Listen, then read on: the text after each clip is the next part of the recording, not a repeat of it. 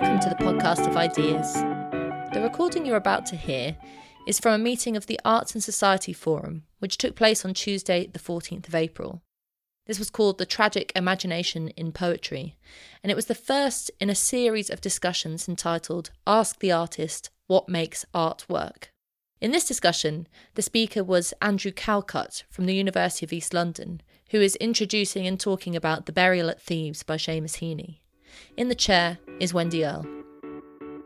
This is by way of a double experiment. One is the online aspect of it. The pleasure of that is seeing people from all over the country and internationally. So I'm very welcome to our international guests in particular, but also from the north, south, east, west. Fantastic. The other experiment is an attempt to is the idea of organising a series where we ask artists to talk about art that has inspired them. So really talk about the form that they're interested in. And this is partly out of a discussion series that Elisabetta has been organising over the past 18 months or so, where we're looking at the question of aesthetics and what aesthetics is and that sort of thing. And in a way, the only way to sort of really end up thinking about aesthetics in reality is to actually talk about art. So I thought we'd try this as an experimental attempt to see what that brings us. Tonight, I've invited Andrew Calcutt to introduce his chosen work of art, which is Burial at Thebes by Seamus Heaney. And Andrew is an academic and a journalist at the University of East London and a poet who is trying to develop what I think is probably a fairly new art form, which is sort of expressing the news in poetry, current events in poetry. He has devised a number of postcards which experiment with this idea of telling the news or commenting on events, current events, poetically. And we'll be talking about that during the discussion. So Andrew will be introducing Seamus Heaney's Burial at Thebes. He's asked me to read a section of it, so I'll do my best when he signals me to do so. And then he'll also talk about his own work and how the Burial at Thebes or Greek tragedy more broadly has inspired his own work. So, Andrew. Perfect. Thanks, Wendy. Thanks for inviting me. Thanks, everyone, for coming. Hope the journey was okay. In the strange times we're in, it would be tempting, wouldn't it, to talk about the context. But, well, there are a couple of reasons why I'm not going to do that. One is that it actually absolutely isn't what I said I would do. The other thing is that the whole point of what I've come to say, really, is that the text and the composition of text is crucial and primary, I think, and perhaps especially so in the times we're in. A little autobiographical aside. It'll be about 50 years ago since I signed up to do Greek as well as Latin at school, and also about half a century since I was in a school play version of Antigone, which is what the Sophocles play is known as, which is now kind of rendered beautiful verse by Seamus Heaney. I mean, it was in verse to start with by Sophocles, and then it was a set book for A-level. So half a century ago, I was quite familiar with it. I'd like to say that the classics have stayed with me and have been a constant concern throughout the last half century, but that's not really the case. I did my best to forget about them for about 40 years. And it's only in the last 5 years that I've really kind of gone back and become interested again. I suppose the one element of continuity is that during those 40 years when I wasn't looking at the classics, I was being in one way or another a journalist.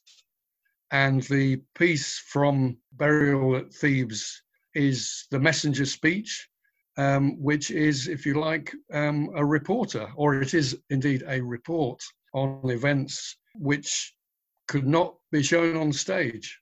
But before I ask Wendy to read that messenger speech, let me first say, for those of you who might not have read the full text, what's happened until now. Oedipus, he who killed his father, bedded his mother, is dead. His kingdom is now ruled by Creon, who was his brother-in-law. Let's just leave it at that. And of Oedipus's children, there are two daughters, Antigone and Ismene, and two sons, Eteocles and Polynices. Eteocles just died defending the city of Thebes against attack, and Polynices was killed in the same battle, but he was on the other side. He was indeed one of the attackers, and King Creon has decreed that Polynices shall not be buried, lay there on the ground for the crows to pick at. And Antigone has vowed that this shall not be allowed to happen. Indeed, she has buried him, and in turn, Creon has sentenced her to death, and his son, who was due to marry Antigone, is outraged by this and has gone to the burial chamber that she was due to be walled up in to join her. And now we shall hear what the messenger brings back in his report about what happened next. I can tell you the whole thing, ma'am. There's no sense in making a liar of myself. Right from the start, I was at your husband's side. All of us climbing the hill, and sure enough, it was still there, Polynices' corpse, or what the dogs had left of it. So we prayed to the goddess of the crossroads and to Pluto to hold our anger back and to ignore the pitilessness of that desecration. Then we washed the remains in the purifying waters, gathered sticks and made enough of a fire to burn him decently, and as was right, we piled his home ground over him at last. Then on we went, right up to the cave mouth, and deep in that unholy vault, we hear such terrible howling as we have to send for Creon. When Creon comes, he howls himself, and he knows. Oh, hide me from myself, he cries, for I face the saddest door I've ever faced. I hear my son's voice in there. Come on, he shouts, tumble the stones, break through and look and tell me it's Hymen. So we broke the barriers down as ordered and saw into the gallery. Antigone was there, hanging by her neck from a linen noose. And Hymen was on the ground beside her, with his arms up around her waist, imploring the underworld, lamenting his dead bride and shouting execrations against Creon. But Creon couldn't help himself and went with open arms to the boy and started pleading, call him son, saying he had a fit and to watch himself. But Haman spat in his face and made a quick lunge with his two-edged sword and would have got him if Creon hadn't dodged. Then before we knew where we were, he had turned the sword on himself and buried half the blade in his own side. And as he was collapsing, his arm still clung to the girl and blood came spurting out of his mouth all over her white cheek. That was the kiss he gave his bride-to-be, a wedding witnessed in the halls of death, and one to teach us living witnesses the mortal cost of ill-judged words and deeds. The messenger's speech, first thing I want you to observe is that it's heightened speech. What do I mean by that? Well, the first thing I think you hear in the very sound of it is indeed the rhythm. And as soon as speech is deliberately rhythmic, it already looks to allotted time, doesn't it? The fact that we don't live forever. Every beat in a line of poetry is related to a heartbeat of which there is only a limited number. It is a kind of, is not indefinite. So as soon as you have meter, and there definitely is some here, you also have an indication of mortality. Meter and mortality, I think, go together well. The other thing that we have here most evidently in this heightened speech is the work of, in this instance, not one but two poets. And by poets, I mean people whose job it is to know where all of these words have been before. In other words, since we're talking about burial, each of these words is, apart from its direct meaning, a relic of how it's been used before and the context in which it's been used before. And yet, lest I sound too morbid about it, because of where they've been before, because of the previous usages that they cannot help but represent, and which are indeed represented by the writer, they are also alive with possibilities.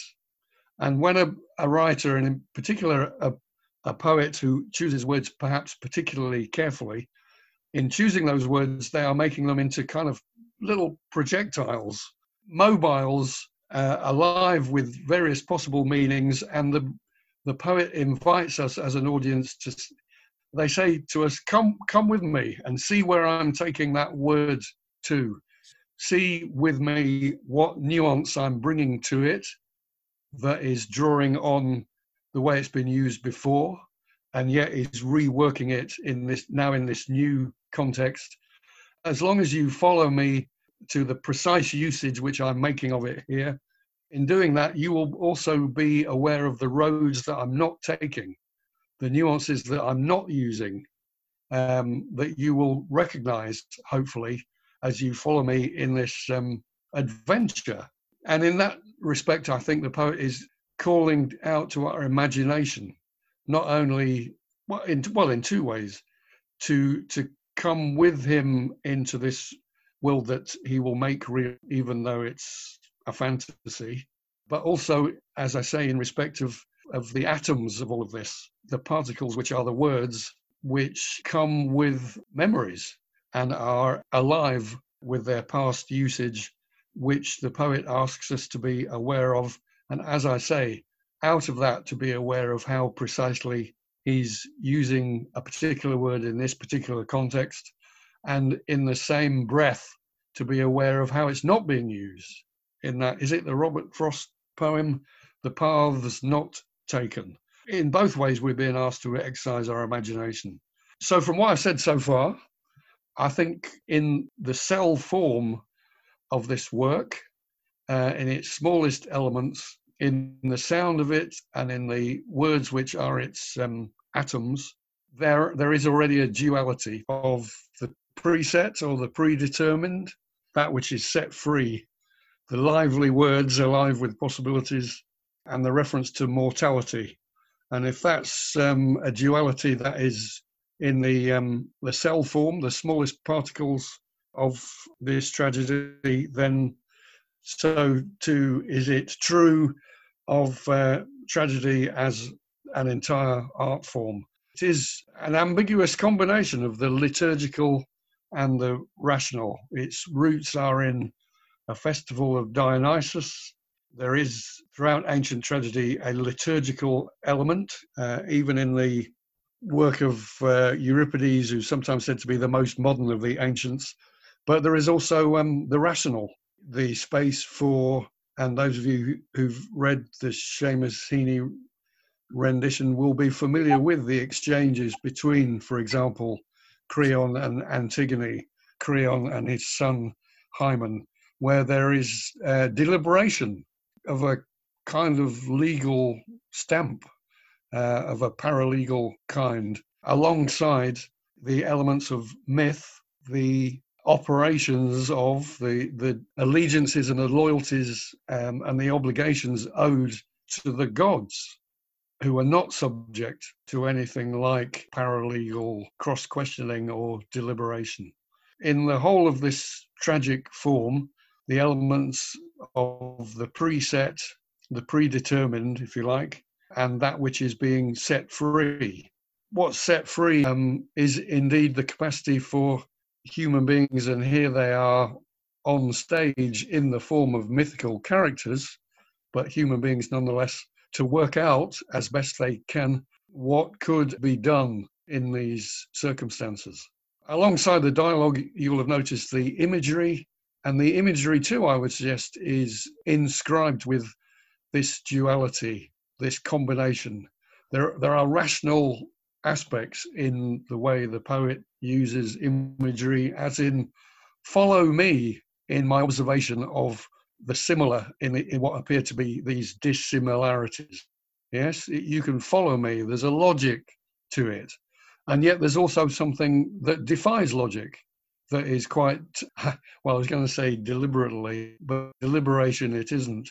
But it is essentially magical alongside the rational. And I think those two aspects, again, are embedded in the imagery as they are in the unfolding of the narrative with its mythic elements, but also its elements of deliberation, which are almost like a kind of court case or a trial. Then there's the theatre itself, which has another range of dualities embedded in it, an unreal world, and yet at the same time a real space for deliberation, for description, and for people in the audience accepting the invitation to recognize themselves and their own moral dilemmas, quandaries of their real lives in this, quote, unreal world, which is also a real space. It's a special place that's set aside from the daily life of the people in the audience, but it's also a kind of placeholder for an emerging culture in which this habit of scrutiny, self-scrutiny, and scrutinizing other people who are also scrutinizing me, so that there are continually recurring relations of reciprocal scrutiny and regard, including the kind of regard that goes with self-consciousness. That culture, which is emerging at this time and is being played out in the theatre, involves a projection of the self, something that is beyond the literal, ordinary me, myself, and I self, which indeed I suggest becomes a moral imagination on the part of the audience as a body of people, becomes their moral imagination when it is enacted by performers on the stage and the audience scrutinizing their performance and the moral dilemmas that are presented in it.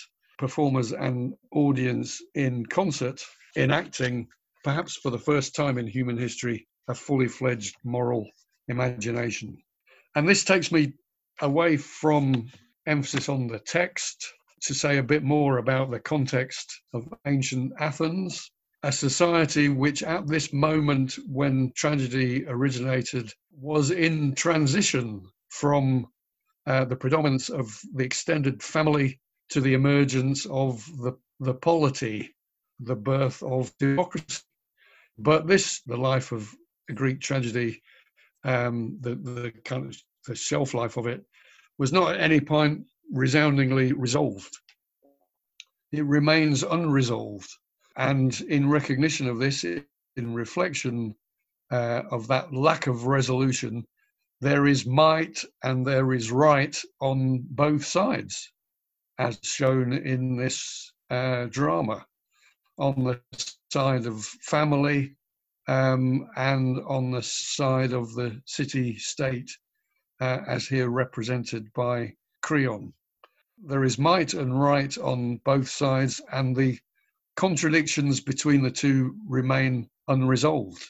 In fact, in this context, by and through Greek tragedy, there is a recognition that contradiction conditions human existence.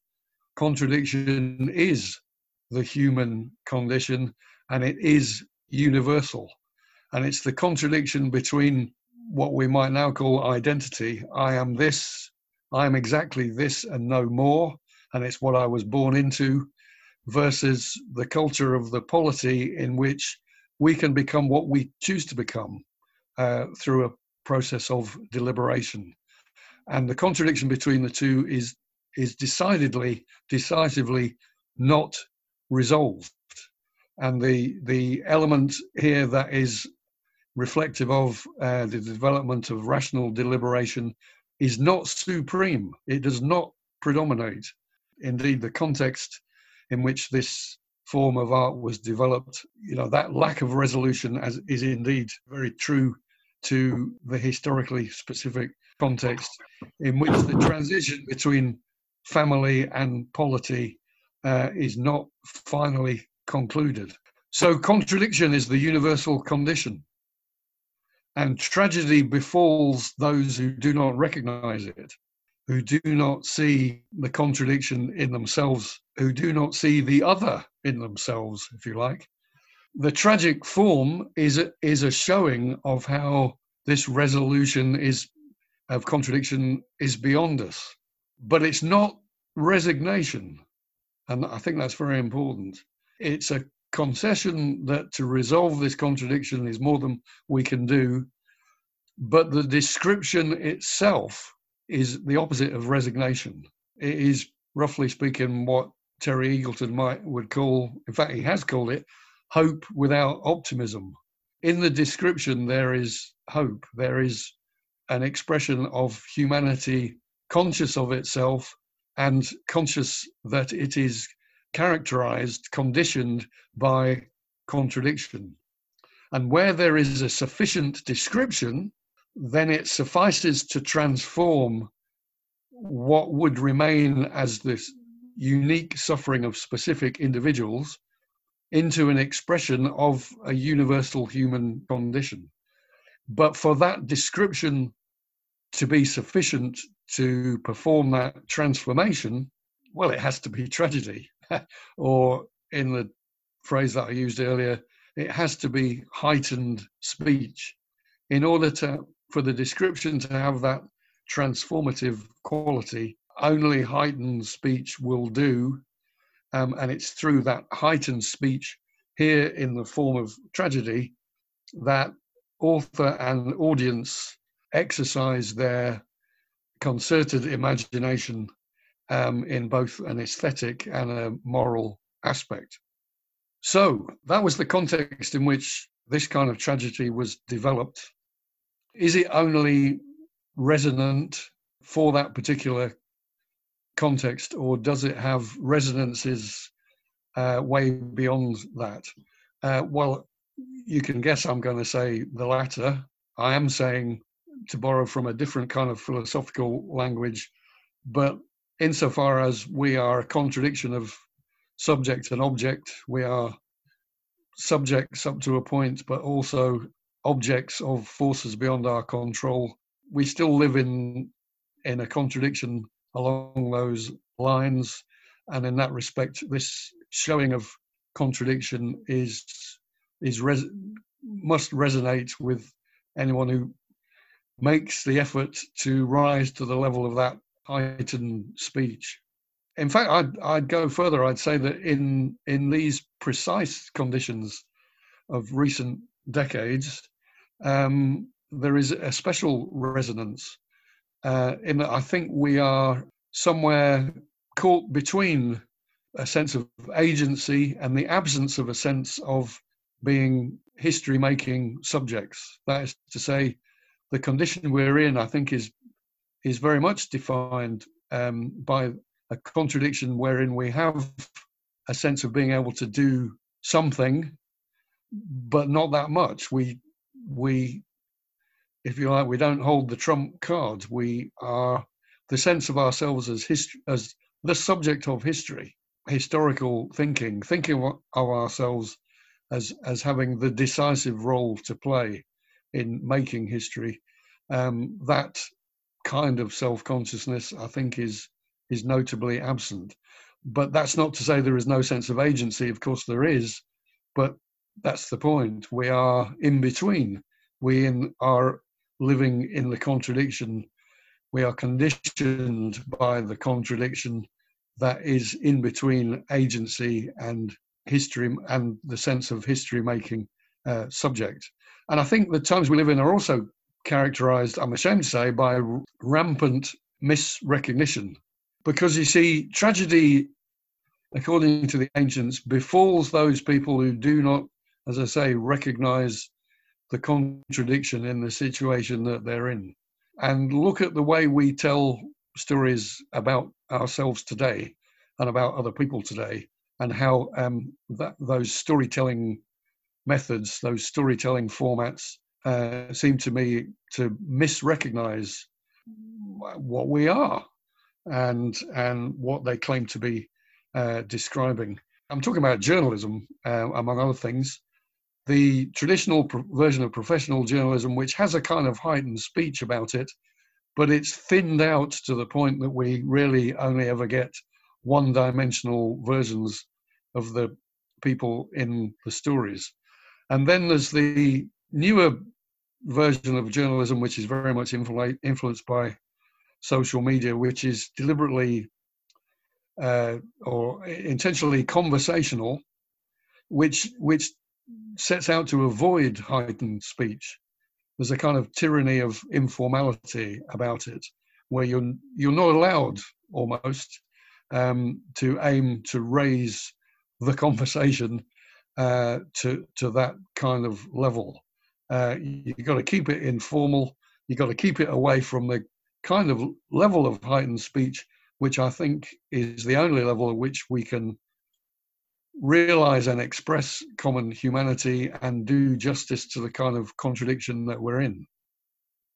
So, finally, coming to the peculiar context that we're in over the last few weeks, the pandemic, which is supposed to have reminded us, among other things, that there is such a thing as society. But does it? I mean, the logic of what I've just been saying would be that a society that doesn't yet have a sufficient way of describing itself and the people by whom it is constituted is not yet a society. And I think that's exactly what is emerging, isn't it, in the recognition, but how to describe it, of how this pandemic is treating different people differently.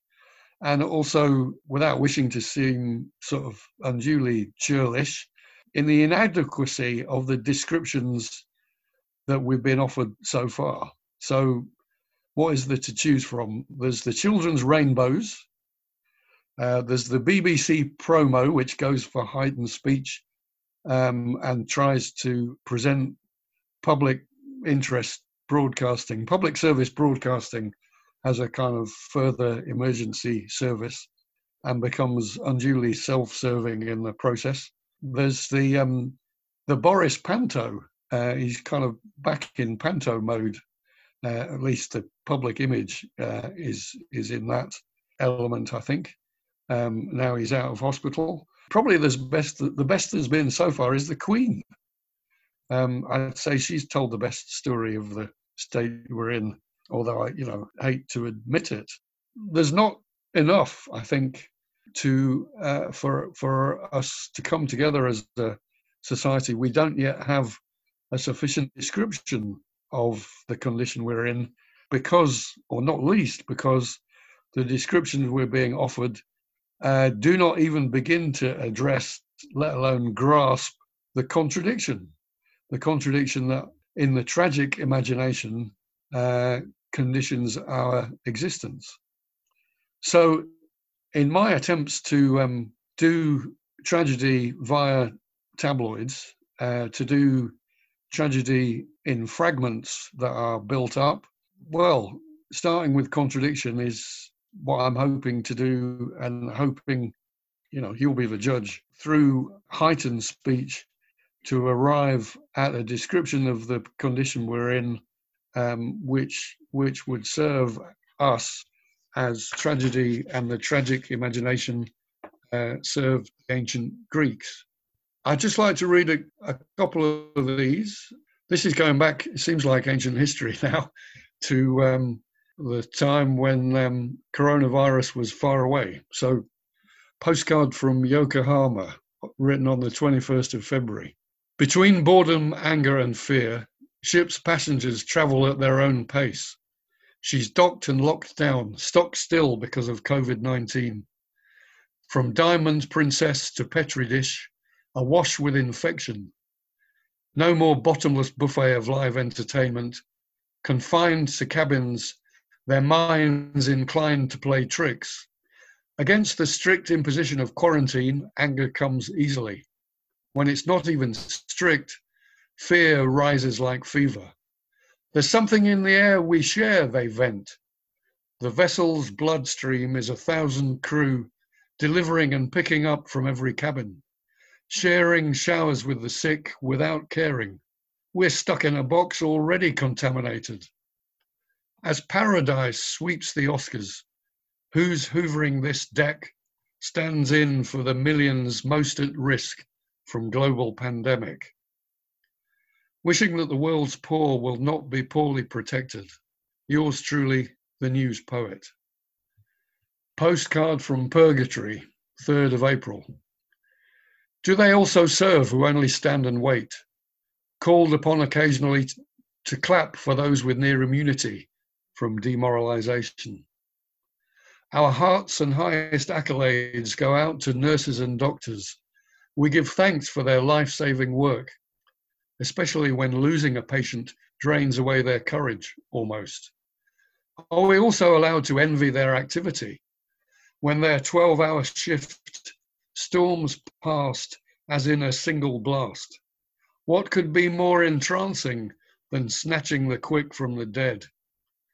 Dear NHS staff, spare a thought for those consigned to the waiting room of history, waiting for Godot or simply the bank manager's reply. The dangerous, onerous mission that brings you back from the jaws of hell seems to us like very heaven. Wishing we could all make a worthwhile contribution, yours truly, the News Poet. And this, to conclude, is a postcard from Palliative Care written yesterday. I'm not lonely, but I am alone, said she who'd sat beside her husband as he exhaled for the last time. Recorded for radio, struggling not to be beside herself, acknowledging contact from churchgoers rallying round remotely. Near normal, recalling the speakerphone three-way with kids in Canada and India, being mothers much easier. Then back to bereft. Adam and Eve, without her other half, it's like a ribs ripped out. Her late husband had had enough. Likewise on the world stage, Uncle Sam's losing the will to win, vying for access to a preening president, dominating DC, Oval Office politics, Trump's public interest, and the nation's already failed the occasion. America, is this where you are? Manifestly destined for palliative care. USA equals DNR. Wishing to comfort the afflicted and afflict the comfortable. Yours truly, the News Poet. So this was meant to be all about tragedy, but of course the last line is how some people define satire. Comfort the afflicted and afflicting the comfortable. Thanks to Wendy and Andrew. And if you'd like to attend the second of the Arts and Society Forum's Ask the Artist series, it's called The Novel Lives and is taking place on Tuesday the 12th of May at 7 o'clock. Head to the Academy of Ideas website to reserve your space. All of our salons and forums at the Academy of Ideas are free and online during this coronavirus lockdown. But that means we need your help. And so if you can give anything, big or small, please head to academyofideas.org.uk/donate, and anything is greatly appreciated by the team. Thanks for listening, and we'll hope to see you again soon.